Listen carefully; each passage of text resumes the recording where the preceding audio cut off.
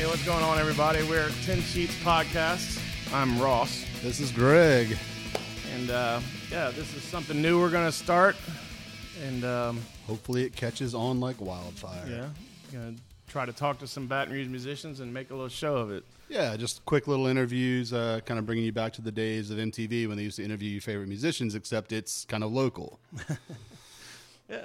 Right on, the 120 minutes, if you will, of Gonzales, right. Baton Rouge. We can't hold a candle to Matt Pinfield, but we'll give it a shot.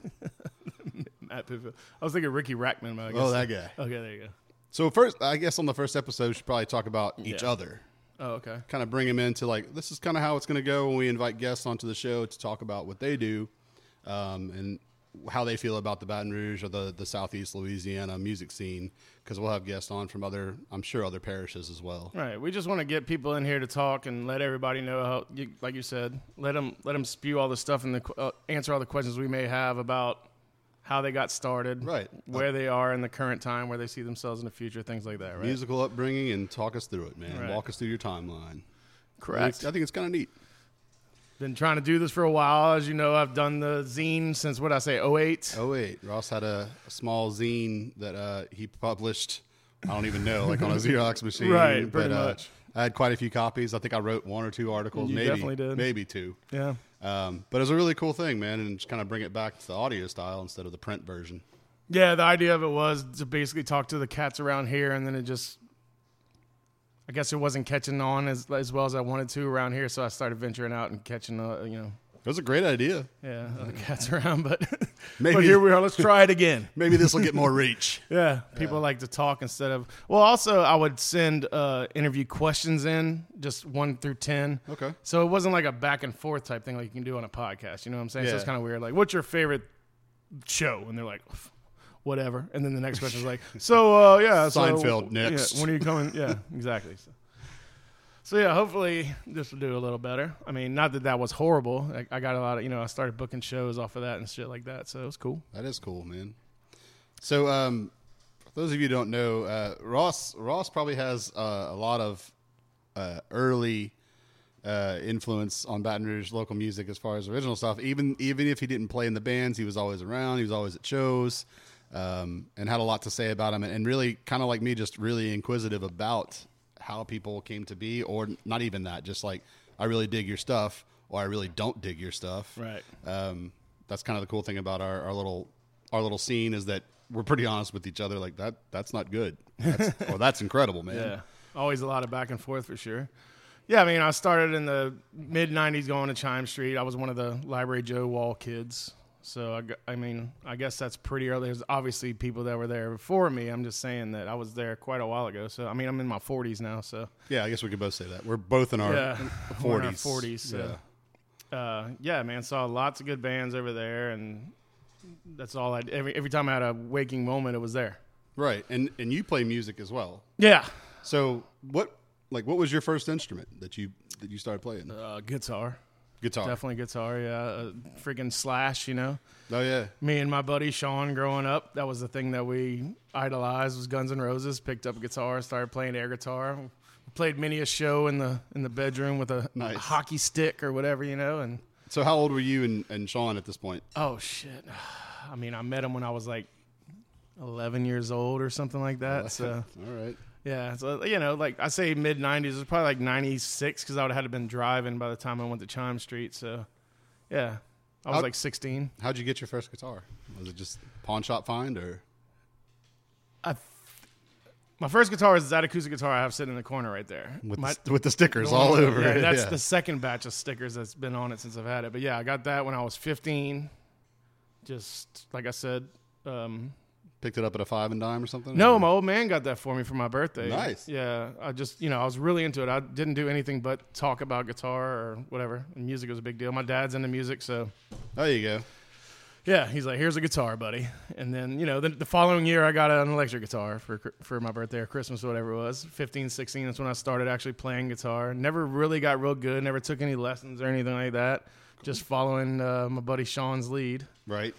Do you remember the brand of your first electric? I'm just curious. Brand of my first electric was that It's that Squire Strat that I have. Really? It's actually not even a Squire. It's actually a Fender Squire series. Yeah, I remember because they didn't mid '90s. Yeah, Squire wasn't even a thing yet. Right. But yeah, it was a Mexican-made Stratocaster, black and white. Yeah. Got it for a dime over there at Music Incorporated in Gonzales. Nice. Yeah, Mr. Millette sold me my first 2 guitars over there, and so your rents were pretty supportive about you playing. yeah, until it started getting noisy and they shoved me to somewhere else. But at first, like just getting to learn, they thought it was cool, that I was into it and shit like that. They didn't really care for the music I was listening to, but right. So there you go. Yeah. Look at this segue. So what was the music you were listening to? Like again, this is like you're 11, 13. right. There. I mean, yeah, it was always You can't say punk rock because you're a liar. If no, you say punk rock. I'm not gonna say punk rock. I was gonna say it's always been Guns N' Roses since day one. The first rock band that I ever fell in love with was Guns N' Roses, 1987, 1988, whatever that was. Carried on through to my high school years with Use Your Illusion and all that. Fell in love with them. I got into Nirvana, got into Pearl Jam. Yeah, all the grunge shit scene, that came through, and then somewhere in the mix of there, you'd hear from Rancid and Green Day and all that stuff like that, and just kind of that one really sparked me. I had an older cousin that would show me things here or there. That's cool. I used to live in California when I was a youngster, and he was like in the skate scene in North California, so he had picked up some shit, so he'd show me shit here or there, or whatever it was like that. Like, you should listen to this. If you like Green Day, dude, you'll like this or whatever. Right. And yeah, I just carried on from there, man. But yeah, that's what I was starting to play when I was. Check out this Faith No More record. It's pretty awesome. And luckily it was that and not, whatever else was everybody else was listening to, because it was easy bar chord shit, so it was easy to pick up on. Yeah, 90s was kind of if you were an upcoming guitar player or wannabe guitar player, like it's kind of the, hey, here's power chords, right? Right. So good for us. Yeah. It's super easy to jump off. Yeah, when the old man got me the guitar, he also, when he got me that, he got me a learn how to play guitar book as well, but it was like, I don't want to say Buck Owens because it wasn't Buck Owens. I had a Mill Bay. Yeah, it was some like horrible, Yeah. like just showing you how to play a G chord, and here's how you play, lay down your head, Sure. whatever the fuck. And yeah, never. It's like so. It's like my dad could form a G chord. Like, no, boys, right like this, boy. But like that shit all went to the wayside as soon as Sean got his like first guitar lessons, like bar chord. It's like bar. Nice. Oh, bum bum bum bum, all the way down the thing. You can freaking pick it up in your ear. Like, oh, there it is. Right. There it is. And yeah, and I haven't swayed from that. 30 years I haven't later. progressed at all. But yeah, That's awesome, dude. That's how I got cranked with guitar and stuff like that. And as far as drums go, I, always was around somebody that was in band or something, and I would go hang out in the band room with people in school and shit like that. And I'd always, like during recess or whatever, Yeah. you can go play a snare drum or whatever it is. So I'd always kind of beat on a snare drum. So when we had a drum set around, whenever me and Sean were starting to try to play music with people, Yeah. I'd always just jump on the drums and kind of try to figure it out, and just, you know how it goes. That was middle school, yeah? Oh, yeah. So do you think there's a lot of schools that are closing up programs and stuff like that. So, I don't have any kids, but you have. Mm-hmm. So do they still offer music as Absolutely, a thing? yeah. So is it just kind of like what we went through? No, man. They have specialized courses in middle schools around here now. You can play just classical guitar or whatever it is now. Yeah, but they still do have the big band program that goes play at the football games and all that shit like that. Yeah. Okay. Cool. Yeah, man. So that would probably lead us into like, so you're playing music, you're playing with your buddy Sean, and y'all are air guitaring and playing Slash riffs or whatever. Slash or then come Kurt Cobain or whatever it was. Right. So you guys started doing this together, but you couldn't be a band with two. No, definitely not. So you had to have picked up other buddies that started playing music or had the same kind of feel, like, hey, I just want to hang out and play music. Right. Yeah. Once we started actually playing real instruments, and one of the two of us was better than the other, and kind of, could carry a tune and whatever else. So certain people would show up and come play with us or whatever it was, and we knew. I mean, if you're in a certain, I don't want to go to the categorization of different musicians around the area already, but when you get into a certain group of friends or a certain group in high school, you're gonna gain the other person's respect that's in that. Like I'm in the Green Day, I'm in the fucking Green Day or whatever. Right. So we were hanging around with a lot of the same kind of characters that wanted to play the same kind of music.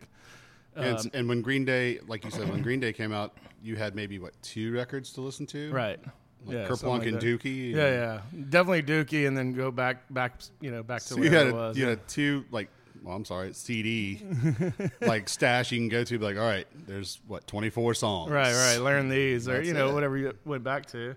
Like Jeremy White, if you want to get into who I started playing with, he went to high school with me. By the time I was I would say 10th grade or something like that, I think we'd started playing with him, and we're showing him like Operation Ivy and Rance and shit like that, and he would pick that up. Offspring was around at the time. Yeah, He I heard Offspring, I could play this, and just play any kind of way you can, just to play as a group together, no matter what it was. Me and Sean were obviously trying to write our own shit at the time too, but. Yeah, we'd play with him, and James Stake was another cat that was around back then, and your crew had a little name, right? Like the Upsets. Upsets, right?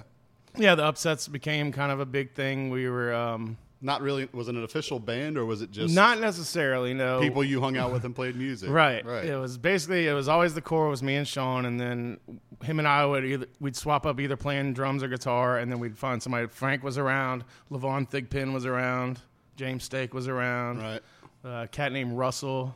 There was a few people came by and jammed out with us, and just whatever iteration of it was, it was always basically the Upsets. That was Arlo chiming in. Yeah, Arlo's here too. But yeah, we wrote a few songs together. Frank Hutchinson. Yeah. He was in Swashbuckler. Hopefully he'll come on the show one day. Yeah, that'd be cool. And he wrote some songs just kind of about hanging out at Sean's shed where we played music at and shit like that, and kind of put it all together and became the Upsets. All right, so then you did the Upsets, or y'all hung out, whatever. Eventually, I'm assuming, just like anybody who plays music, you want to start a band, right? Mm-hmm. Like, that was my goal, so I'm sure it was yours as well. That's what we thought we were doing at that time, yeah. Sure. So what's the ideas for the bands? And the other thing was, like, in Southeast Louisiana, you can actually make a decision when you start playing music is to be in a cover band. Oh, yeah. Which, like, you're in high school, which may not be, or even college level, it might not be a way to go, because that requires a lot of stuff, a lot of startup, Or you can be in an original band where you just jam in a shed and, all right, eventually we're going to record this stuff because it's pretty cool. Or, like, oh, we're just playing around, we're digging around. Yeah. Well, I mean, the thing that happened was... See, what happened was... Yeah. You get to a certain age, you get a driver's license. And then you start actually going. We went to Chime Street all the time, and we were spending a lot of time over there. We're still playing music, and we're still doing the Upsets thing or whatever it was. But, yeah. Ended up meeting all kind of other people, and, Yeah, so you're hanging on... What bands did you see on Chime Street in that day? Do you remember? Yeah, sure. No Big Deal, Kenmores, Outplay... Oh man, Beer Pressure. No, that was later. I really can't remember those early. Skolnicks. Skolnicks. I was about to say with the Skolnicks. Yeah, they come around at some point. Were you Santa Smokes? Was this post Acid Bath, or is this pre or during? Yeah, well, I guess I didn't even talk about that. We were doing a lot of shows, going to a lot of shows at the Rec Center in Gonzales when it was like Acid Bath and Geek Box. Yeah. I had a friend named Curry Weber, who I haven't talked to in a long time, that played in a band called Pulse, and he was like kind of a close friend of mine in school, so he kind of would drag us out to the Rec Center to watch them play, and they'd be playing with Geekbox and Foursquare, and kind of got into all that, and goddamn. And yeah. But Chime Street was eventually it all just moved to Chime Street, yeah. Right. Acid Bath was the Rec Center days. That's I didn't actually ever see Acid Bath. But I went to like every show they played. Right. I didn't go into the venue at that time. But. And Chime Street, when you and I growing up like in the 90s and stuff, like totally different scene than it is now, right? Oh, absolutely. Yeah, I mean, 100%. Is there even a scene there? Right. But yeah, the Bayou and Library Joe's. Yeah, all that stuff. Snorkels. Paradise Records. Yeah, dude. What was the other place we were talking about the other day? Paradise Records, Inga's Subs and stuff like that. Just a different feel, man. What was the little like head shop type? Tiger Lily. Yeah, dude. You can get all your incense and other sundries. Yeah. So yeah, cool man. Spot. So let's get into like you're at Chime Street, listen to bands, whatever, and you finally get a notion like I want to be in a band, right? Yeah, well, it didn't hit me as hard as it may have hit other people that I knew because I was always cool with just playing music in the shed. I didn't necessarily have to try to record or do anything like that. It wasn't that far into me as it was to other people or whatever. Like I said, we wrote original songs and stuff like that still. Right. And we'd record, like, Sean had a 4-track, actually, and we'd record shit like that and That's stuff cool. like that. But, yeah, and then, I met my wife, she wasn't my wife at the time, obviously, but Jessica. You met this lady. Yeah. Met her, and, you know how shit happens.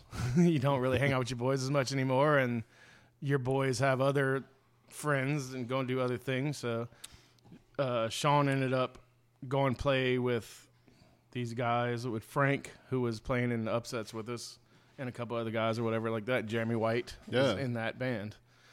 And they were kind of doing their own thing, and whatever that was, I didn't pay much attention to them or whatever, but they had started doing a band called Without Joe whenever they kind of did songs on the side of their singer. That's a story for Sean to tell, I suppose. But so I'd go out and see them every once in a while. I kind of got back into hanging out with them, kind of not necessarily through that because I've always been good friends with Sean, but the other guys, Frank and Jeremy.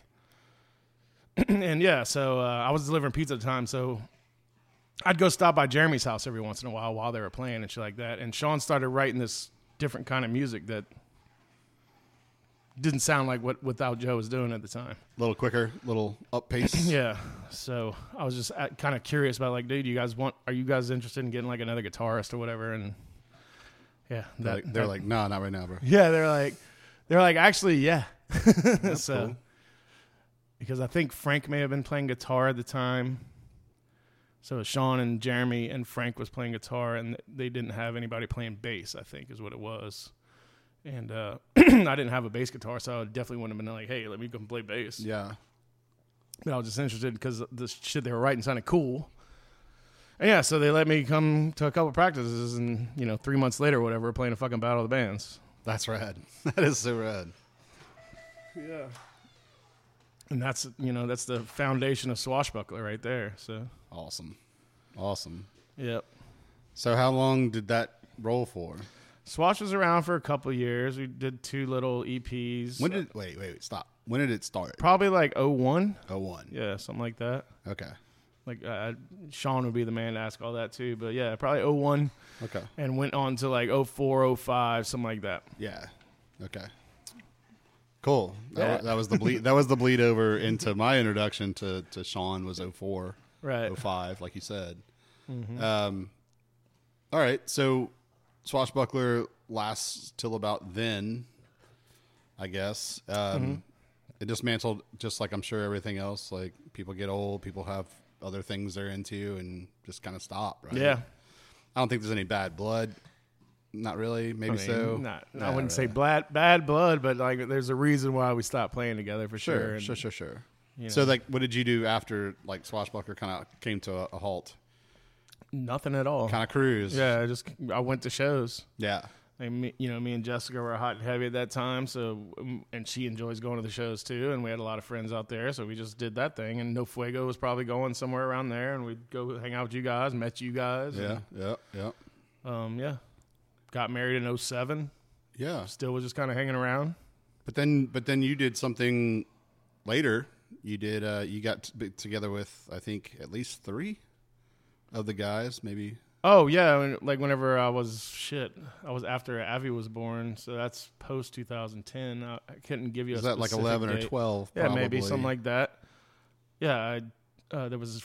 I mean, Swashbuckler was amazing, but this other band that you're about to tell me about is that right? I like a friend of mine named Doug from back in the day. He would just. Was he an upset? He didn't have anything to do. Maybe he was an upset at one time. He'd come by the house every once in a while, and I just had a shed that I wanted to start playing music in because I had a drum set and I had a kid in the house, so I wasn't just going to be playing drums all the time in my house. Sure. So I bought a little shed to put my drums in so I could play drums. And Doug would come over and he'd pick up a guitar and we'd kind of noodle around a little bit or whatever. Never really try to write anything. He just knew how to play certain shit on guitar. He'd play some hot water music or whatever the fuck, right? Right. And then sprinkles of covers. And then, Doug and Frank were good friends. So yeah. Doug and Frank would come by and start playing, and then Frank would start showing me shit. Hey, man, I kind of wrote a couple songs and blah, blah, blah, and we'd start doing that.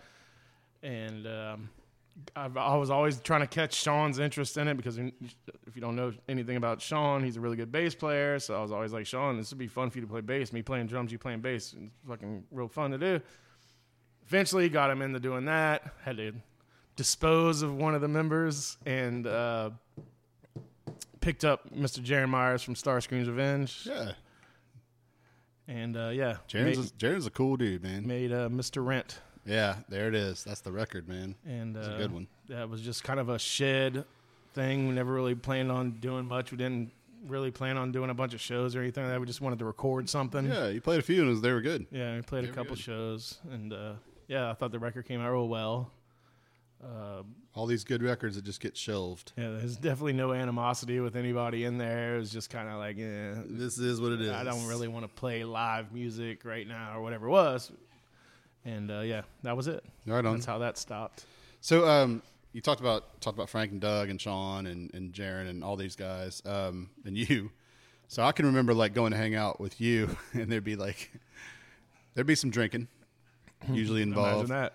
But I can remember like thinking, like I remember like Doug or Sean or like hitting each other like pretty hard. It's just like y'all are friends, right? It's just the camaraderie with y'all's band was pretty awesome, dude. Yeah. I was like, now I guess we can say like you and I play in a band together nowadays, and it's just like we never get out of the practice room and be like, all right, it's time to wail on Ross. It's like can't wait to fuck that. Right.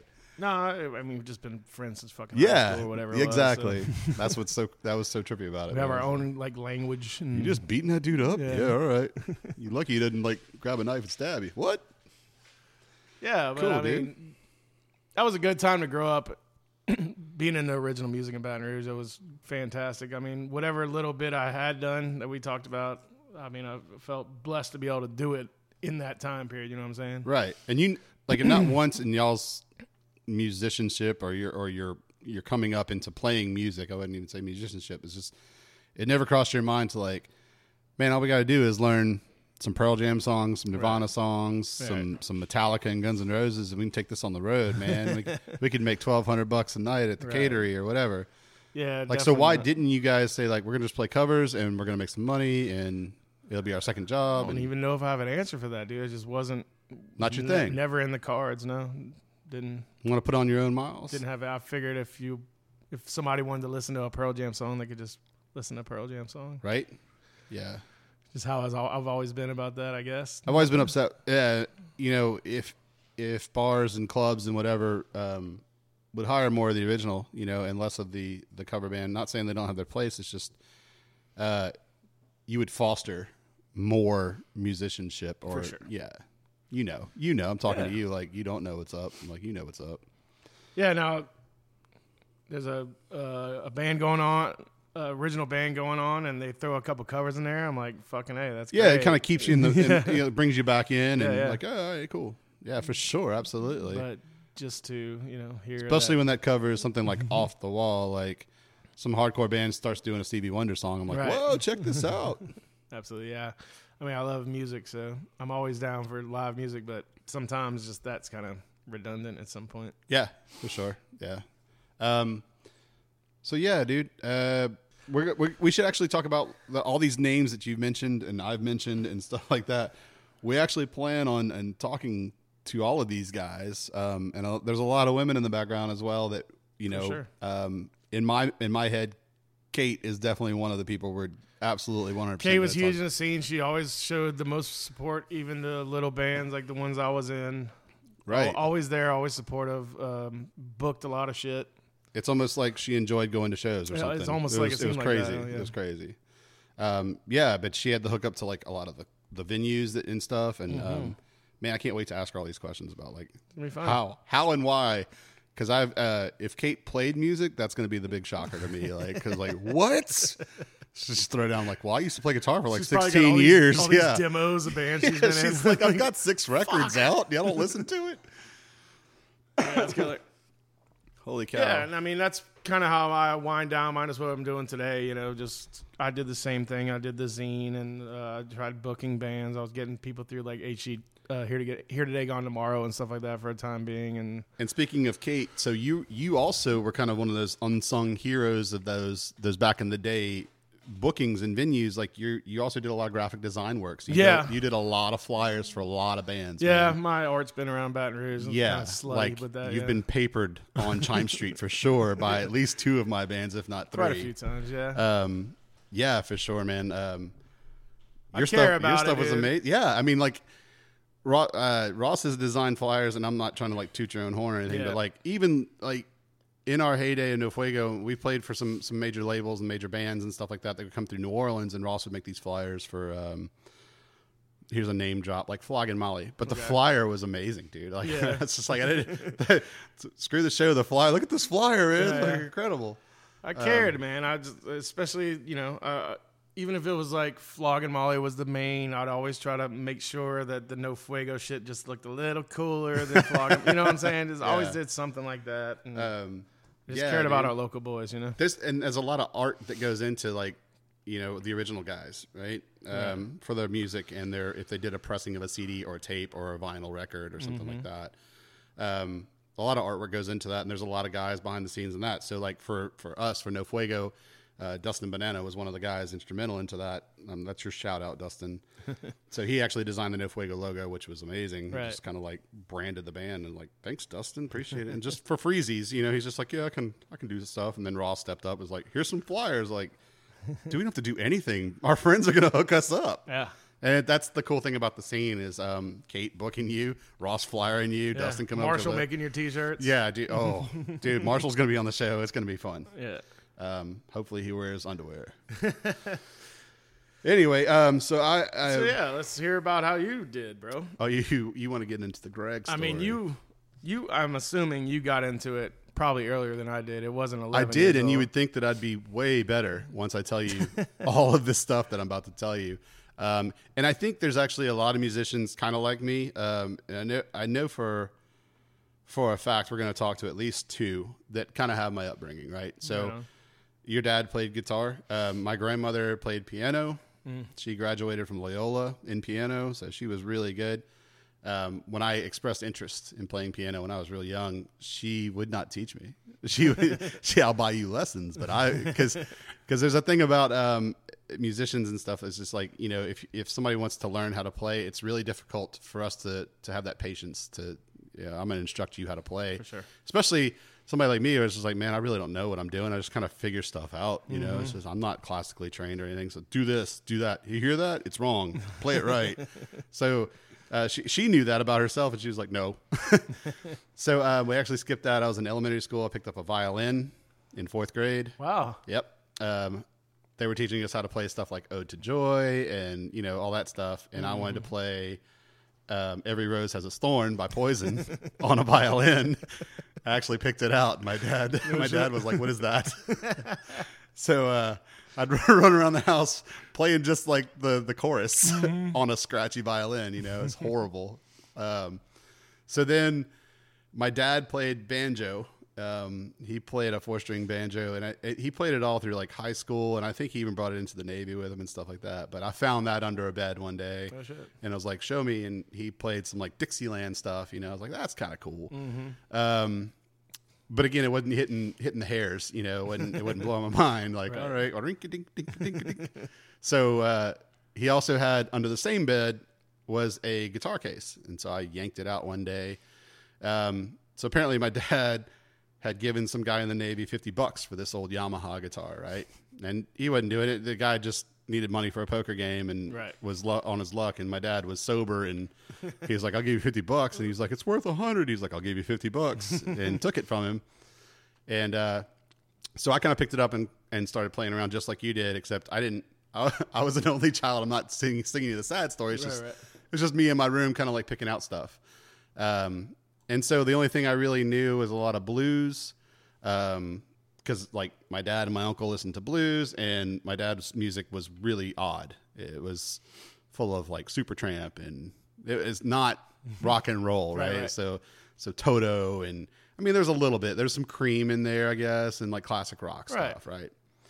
So it wasn't until my mom had married somebody with a son, and it was my stepbrother who actually. He started showing me Guns N' Roses, like check out Appetite, boom, here we go. Mother's Milk by Red Hot Chili Peppers, like some really off the wall weird stuff. Now he still listened to classic rock, Doors, Beatles, Rolling Stones, all that stuff. And so it just started piecing together, just like you had your first guitar with all the stickers on it. I had my first guitar from my dad, which is this acoustic, blah. And then like you would run into somebody like in the neighborhood that just like some neighbor had a shed door open and I could see this yellow big round thing in it. And I was like, I think that's a bass drum. So me and my stepbrother would go over there and be like, hey, is that a drum set? And the guy was like, yeah. And the shed had been like waterlogged. And all I could see was Slingerland on the front of the bass drum, right? And I was like, I got to have that. I mean, like the drums were warped. Like if you went to buy a new head, they wouldn't have even fit on there, right? So, but my brother really wanted to play guitar. And I was like, well, that's fine. I'll learn how to play drums. Like I was so into the rock stuff, you know? Yeah. So we pulled that old thing, and the guy was like, "Give me $20." I was like, "I'll give you 10." Like, there's nothing really worth. It's like pull the same shit your dad did. Yeah, dude. It was just like it was 2 toms and a bass, and my mom had to buy me a snare, like, and it was a marching snare. Right. Bless you, Mom, for that. Yeah. So I kind of pieced together this drum set, you know. Mom and Dad real supportive about it, everything, you know. Didn't, like you said, didn't understand what I was doing, didn't understand what I was playing. He's happy. Yeah, because I'm entertaining myself, dude. Like, you know, everybody's got a hobby. Like, if he was into models or whatever, and my mom was into reading, my thing was music, and everybody had their own little thing. So yeah, so it was just me and my brother, and then I was going to middle school. I went to like a smart kid school. Not saying that I was smart, but I went to the school where smart kids went, and we had a really cool band room, really great band director, and I met kid named Tim Latour, who would be my Sean. Right. And so he and his dad did play rock music together, like, and his brother, like, they played music. So when I walked in there, it's like my head exploded. Because not only like were they listening to the same thing I was listening to, which was just like, I grew up a little different. So the Black Crowes were in middle school for me. Black Crowes, and then we finally got Pearl Jam and stuff like that. But a lot of classic rock. So when I get into the shed and they're playing all that music, it was just like, not only do you listen to it, but you play it. Yeah. Show me how, you know? So I just kind of sat in the corner for a long time just watching. His dad was an excellent piano player, and Tim could do, like your Sean. So he did drums, he could do bass, he could do guitar, he could do it all. Yeah. So just in awe. And his brother played guitar. So it's just like, God, dog, I want to get there. So fast forward, I get into middle school. I'm playing horn in band, trombone, and then I'm playing, whenever Tim would invite me over, like, let's jam. And it didn't even have to be good, dude. Just loud, right? Right. And his parents were awesome. They had this awesome shed that was soundproof, and it was just like, we could play till midnight, and nobody would hear us in the middle of a neighborhood. It was great. God. Yeah. We actually talked not too long ago, and we were reminiscing, and he's like, dude, it ain't what it used to be. I was like, oh, man. So middle school, finish up, get into high school. The plan for Greg was, you know, you're going to still play horn, and you're going to graduate high school playing horn. You're going to go to LSU, and you're going to get in the band. Because I was good at trombone, not passionate about it, but good, you know. And it was cool. It was cool playing all those things, but it's just like you run into one sour director, and it kind of spoils it for you. You're just like, man, what am I doing? Right. So still playing guitar and bass throughout high school. Tim and I kind of went to 2 different high schools. So fast forward, get to LSU.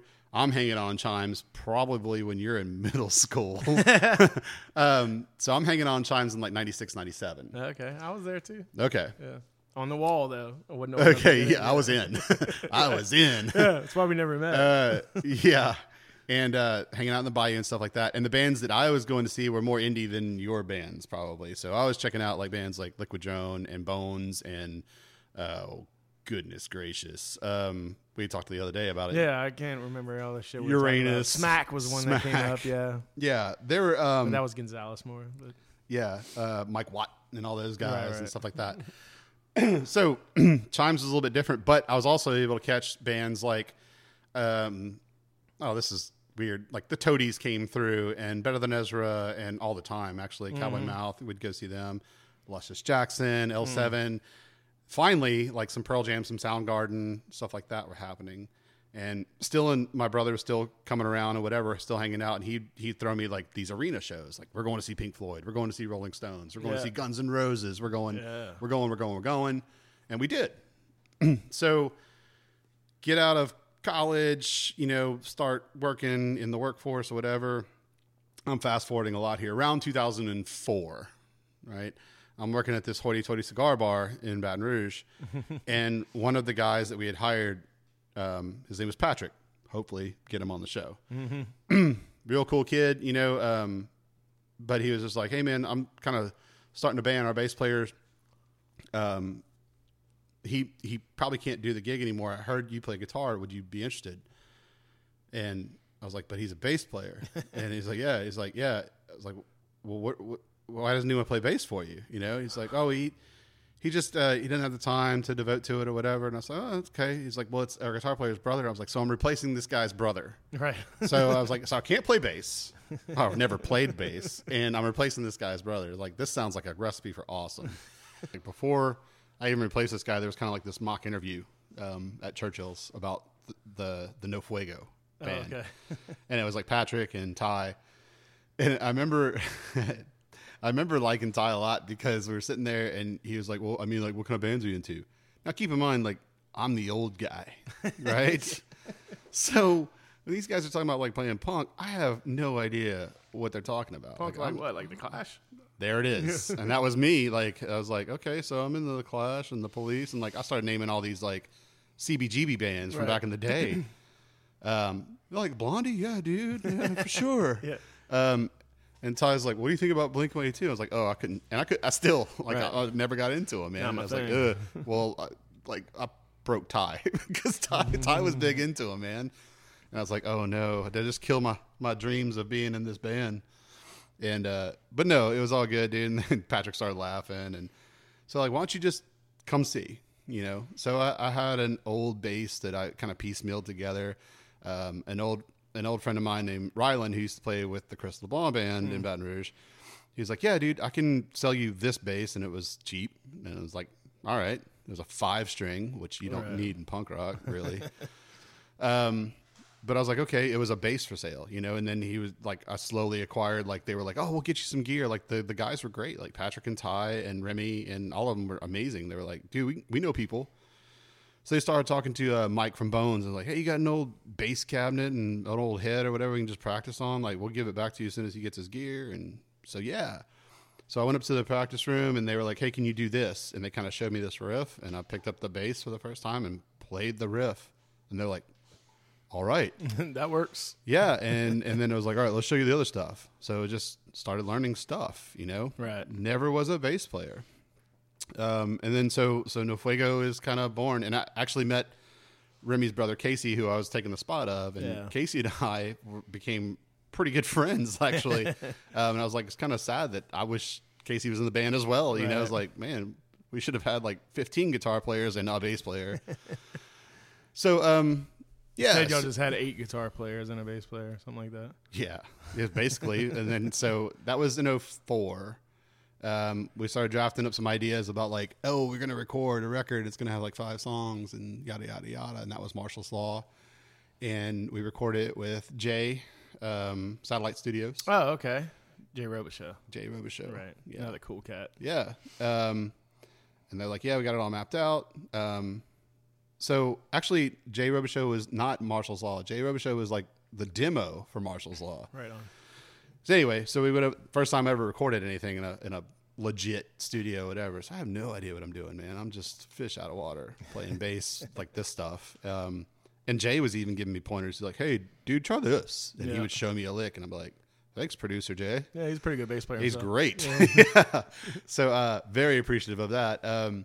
So yeah, we released that, and then we kind of put that out there, like throwing it out at shows or whatever, and some people are digging it, some people are. You guys were playing shows?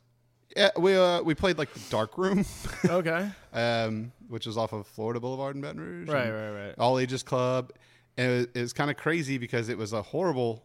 I mean, it was like, as they say in the musician world, you got to pop your cherry, right? So that was it, and it was bad. Yeah, wasn't great. Was that the same digs that was off of 429 in Port Allen. So that was after. That was after. Yeah, our first show was Darkroom, and it was like to a I don't know, a crowd of like 10 people. Because I remember when Swashbuckler was playing shit, we played. It was called 429, I think, but then behind it, they had like an all ages venue or just this little big open. yeah, little shed, and they were calling it the Dark Room. Oh, they had the same. Yeah. Wow, didn't know that. It don't matter. I mean, it's a long time ago, right? It's just a question. So in 04, we did all that, and that little record starts floating around everywhere. And Patrick had come to practice one day and said, "Hey, man, there's this guy that I kind of want to bring in. He's played this band called Swashbuckler, and he's heard our stuff, and he's kind of interested." And that was Sean. Yeah. So I don't have any, skin in the game. So I'm like, who am I to say like this guy? No. Yeah. I'm like, man, sure. The more the merrier. At this point, I don't know what I'm doing. So, there was not a lot of apprehension. Sean apparently had recorded something over what we did and brought it to Patrick, and Patrick showed us, and he was like, check this out. And I'm like, well, crap, got to get that guy in the band. Yeah. So Sean came on, and then we kind of redid the demo, and we recorded Marshall's Law at Rhett's house. Rhett what was his last name, man? There's so many Rhetts in fucking Baton Rouge, I have no idea. He played with Liquid Sand, another cover band in Baton Rouge, played the Catery a lot. Super amazing recording guy. He did a lot with Merriweather and a bunch of other bands. Anyway, so he recorded the Marshall's Law thing, and it was really cool. And then, let's see, 05, 06. Yeah, you guys are playing a bunch of shit around Baton Rouge. You guys started did the Catery a lot. We started playing more because we had a record out, right? Yeah, and so you had that practice room above the Catery and all that. We have something to give people. We had like a few like really Microsoft Paint T-shirts kind of kicking around and stuff. And I mean, it's camaraderie. Like we didn't care much anything else other than like, hey, we got some stuff. We're doing okay. And then 06, Patrick, I'm sure we'll bring him on the show. We'll talk about that. Patrick rolls out. Sean kind of, it's like, we're thinking it's over. Sean's like, not really. Let's try this, and showed us basically some ideas he had that we recorded following Skylines and all that stuff with, which was a great record. Now we had a full length, and, now we're actually, and Sean was a big pusher of this. He's like, now we can actually go on tour. Yeah.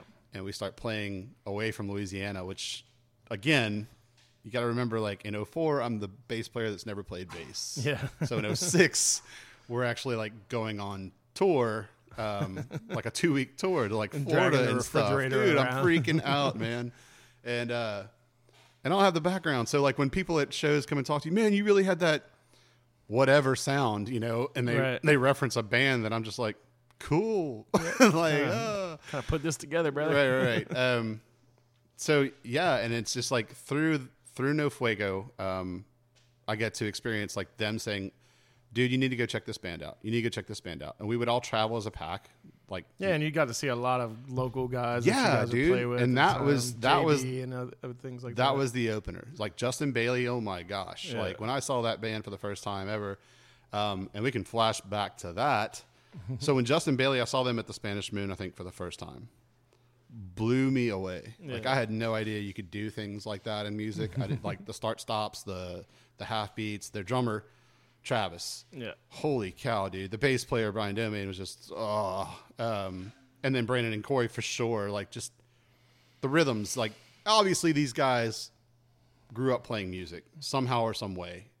And so if they come on the show, I would love for them to come on the show.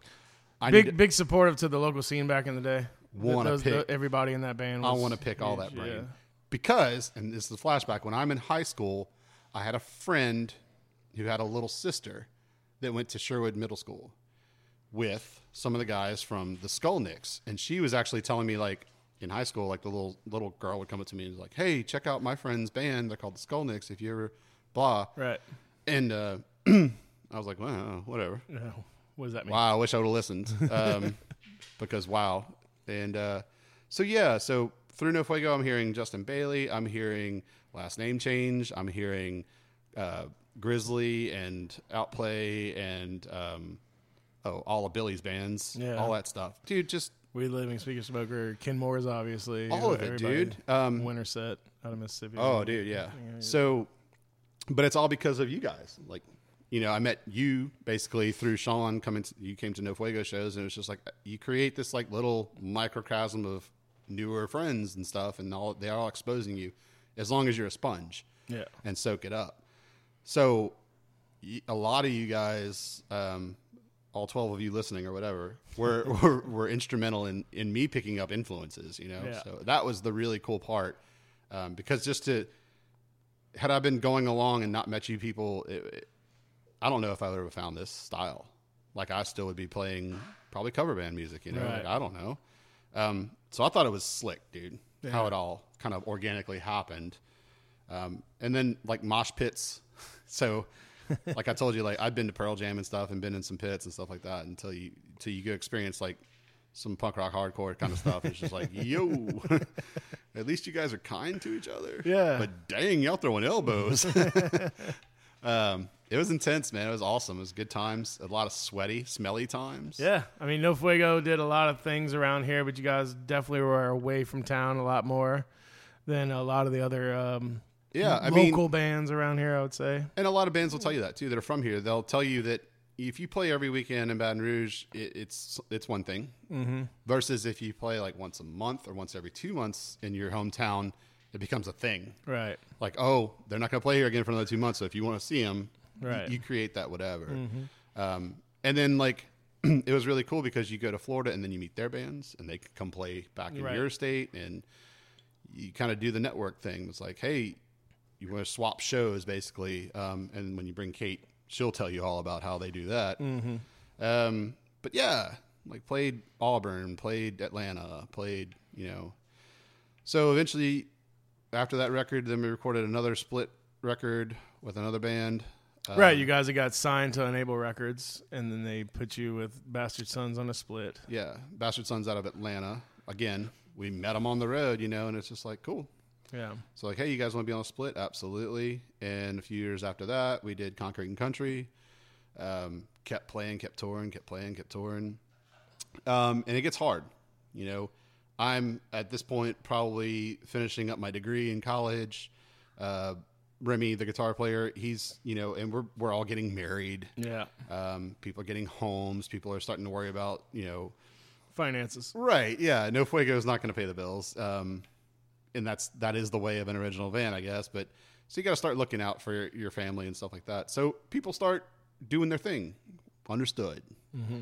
So Sean and I, and at this time, Jeremy was the newer drummer, started a band called Hammer Chasing Nail. I think we recorded 5 songs. We might have recorded 6, but released 5. I don't remember how it went. I don't remember either, buddy. Anywho. But that was a dope band, man. And that's Arlo. Yeah.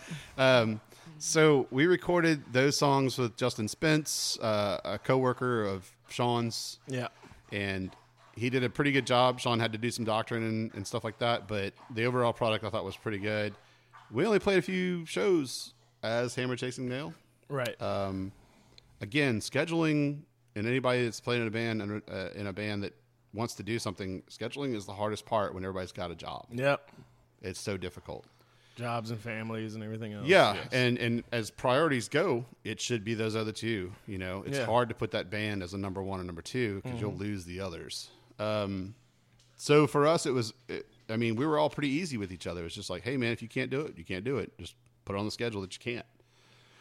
So apparently after a while, it's just, you know, people's schedules got in the way. People couldn't show up for practice, much less shows. So it's just like, well, that dissolved. Yeah.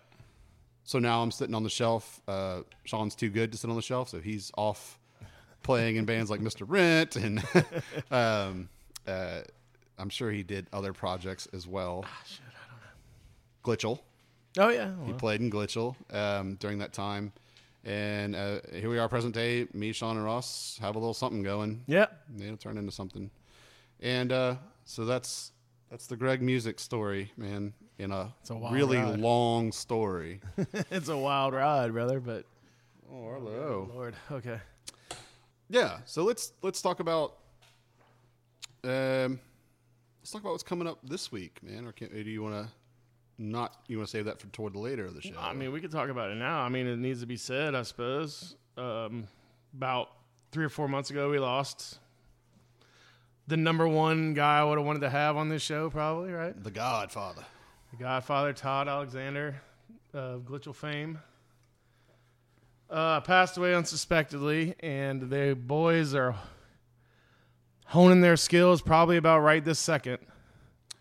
And they're going to play a benefit show, if you want to call it. They're going to, like, if you could imagine like a greatest hits. So Todd he formed a band called Glitchell, and throughout the years of Glitchell, they've had a slew of musicians in that band. Yep. So a lot of these guys have come together after Todd's passing and said, "Hey, man, we need to play a show." Yeah. So they're gonna, and you know more about it than I do. So I know that they're kind of pulling musicians in and out, but there's a pretty solid core. Right. Apparently, yeah. Well, Sean, the original Ben. guys that were still playing in the band. Well, mainly all the guys that were playing in the band before the sudden passing there are all. They've been practicing every week for a while, and Okay. they're going to hold together a benefit. But apparently, a few people are going to come in and out. I was asked to do something. Some guest singing. Yeah, whatever it is. He said, if you want to go up there and play bass, go ahead. Play drums, whatever you want to do, you do go do you. No. I mean, you're obviously if you want to go play trombone on a fucking song. That's what Glitchell needs is trombone. It's just whatever Todd would have wanted. He'd wanted to see his friends having a good time, that's for sure. But hey, it's going to be a memorial / benefit for his daughters. Just kind of help fund his family out there. Whatever they can raise would be great. So if you guys come out to Park Place this Saturday, hopefully I'll have this show out by then. Saturday, December 10th. Yep. At Park Place in Gonzales. $10 cover. And all proceeds go to helping out Todd's family. Yeah. And I'll be there. Greg will be there. Sure. And a lot of people that we've mentioned on the show will probably be there. Yeah. And not to mention the fact that the capitalist kids and the morons are opening the show. Right. That's a pretty good bill. It's going to be great. A good show. So, and I guess the other thing is that we hopefully, before the show, get to talk to the guys from Glitchell. Yeah, that's the plan. And talk about some Todd memories and some shenanigans that have occurred over the years. Yeah, so hopefully the next episode you hear will be that. Yep. And we're going to try to do this. I don't know how often we're going to do it, but... yeah, and so, we had mentioned a lot of names on the podcast earlier and probably just name dropping you guys. And talking about wanting to get them. And Right. And if you guys are like, who is that? So just stay tuned and we'll keep you posted on who they are and kind of bring them into the fold just like me and Ross introduced each other. But if we didn't mention your name and you believe that you should be on this podcast, you need to drop us a line. Either via Facebook, either via social media, text message, email. I would say if you know us, get in touch. If you don't know us, somebody does, and they'll get in touch with us. Yeah, you can hit us up on the Facebook page at 10 Sheets. I think it's just 10 Sheets on Facebook, or you can email 10sheetszine@yahoo.com. There you go. But it should be cool, man, just to kind of kick back with some guys that we all grew up with. Talk to, see what they have to say about it. And another thing that we don't really talk about is, where's the scene now versus where it was. Right. And what's the hopes, because we're all in our 40s and we're all still playing music. A lot of us are. Recently there was a Kenmore's reunion show where there was this resurgence of we're going to do some stuff. And I'm really excited about that. Yeah. And also if there's any bands in the Baton Rouge scene currently that maybe we don't have any fucking idea Some who they youngins. are or whoever the shit, and you want to promote your shit or tell us what you come up with. Maybe you were a fucking No Fuego fan back in the day and you want to come talk to us and tell us what you're doing and promote your shit, please, by all means. Yeah. I would love to talk to some young people that are doing it, man. Yeah. Or great. just let me know and I'll promote your shit. We'll throw your flyers up, or I'll make you a flyer. Yeah, maybe he'll make apparently. you a flyer. I'm all about supporting the scene down here. I hope to see it thrive at some point. I know we don't really have the venue we used to have back in the day, but I know there's some available. Yeah, man. God, I just hope the best for Baton Rouge music, and that's why I do shit like this and, the little funky radio show I would try to put out every once in a while and all the things like that. Just means a lot to me, right? Yeah, for sure. So For sure. And, I want to see it go, man. Yeah. So we got to figure out some kind of cool-ass tagline to throw down, like when we're exiting the show. Well, yeah, this is our first attempt at doing this shit, so we'll figure it out somewhere down the line, Greg. I mean, Motel 6 has a cool one, but we'll leave the we'll light leave the on. light for you. on for you. Yeah, well, I guess we'll leave the light on for you guys. And Get in touch. appreciate you Thank you, Ross. doing this bro. with me, is Greg. I've awesome. been This wanting is to gonna do be this great. shit forever, I'm dude. excited about this. And yeah, man. You guys will be hearing from us very soon. Saturday. All right. Yeah, Saturday. See you guys Saturday. All right. Let's call it then. Call it. All right, brother. See y'all later. Love you guys.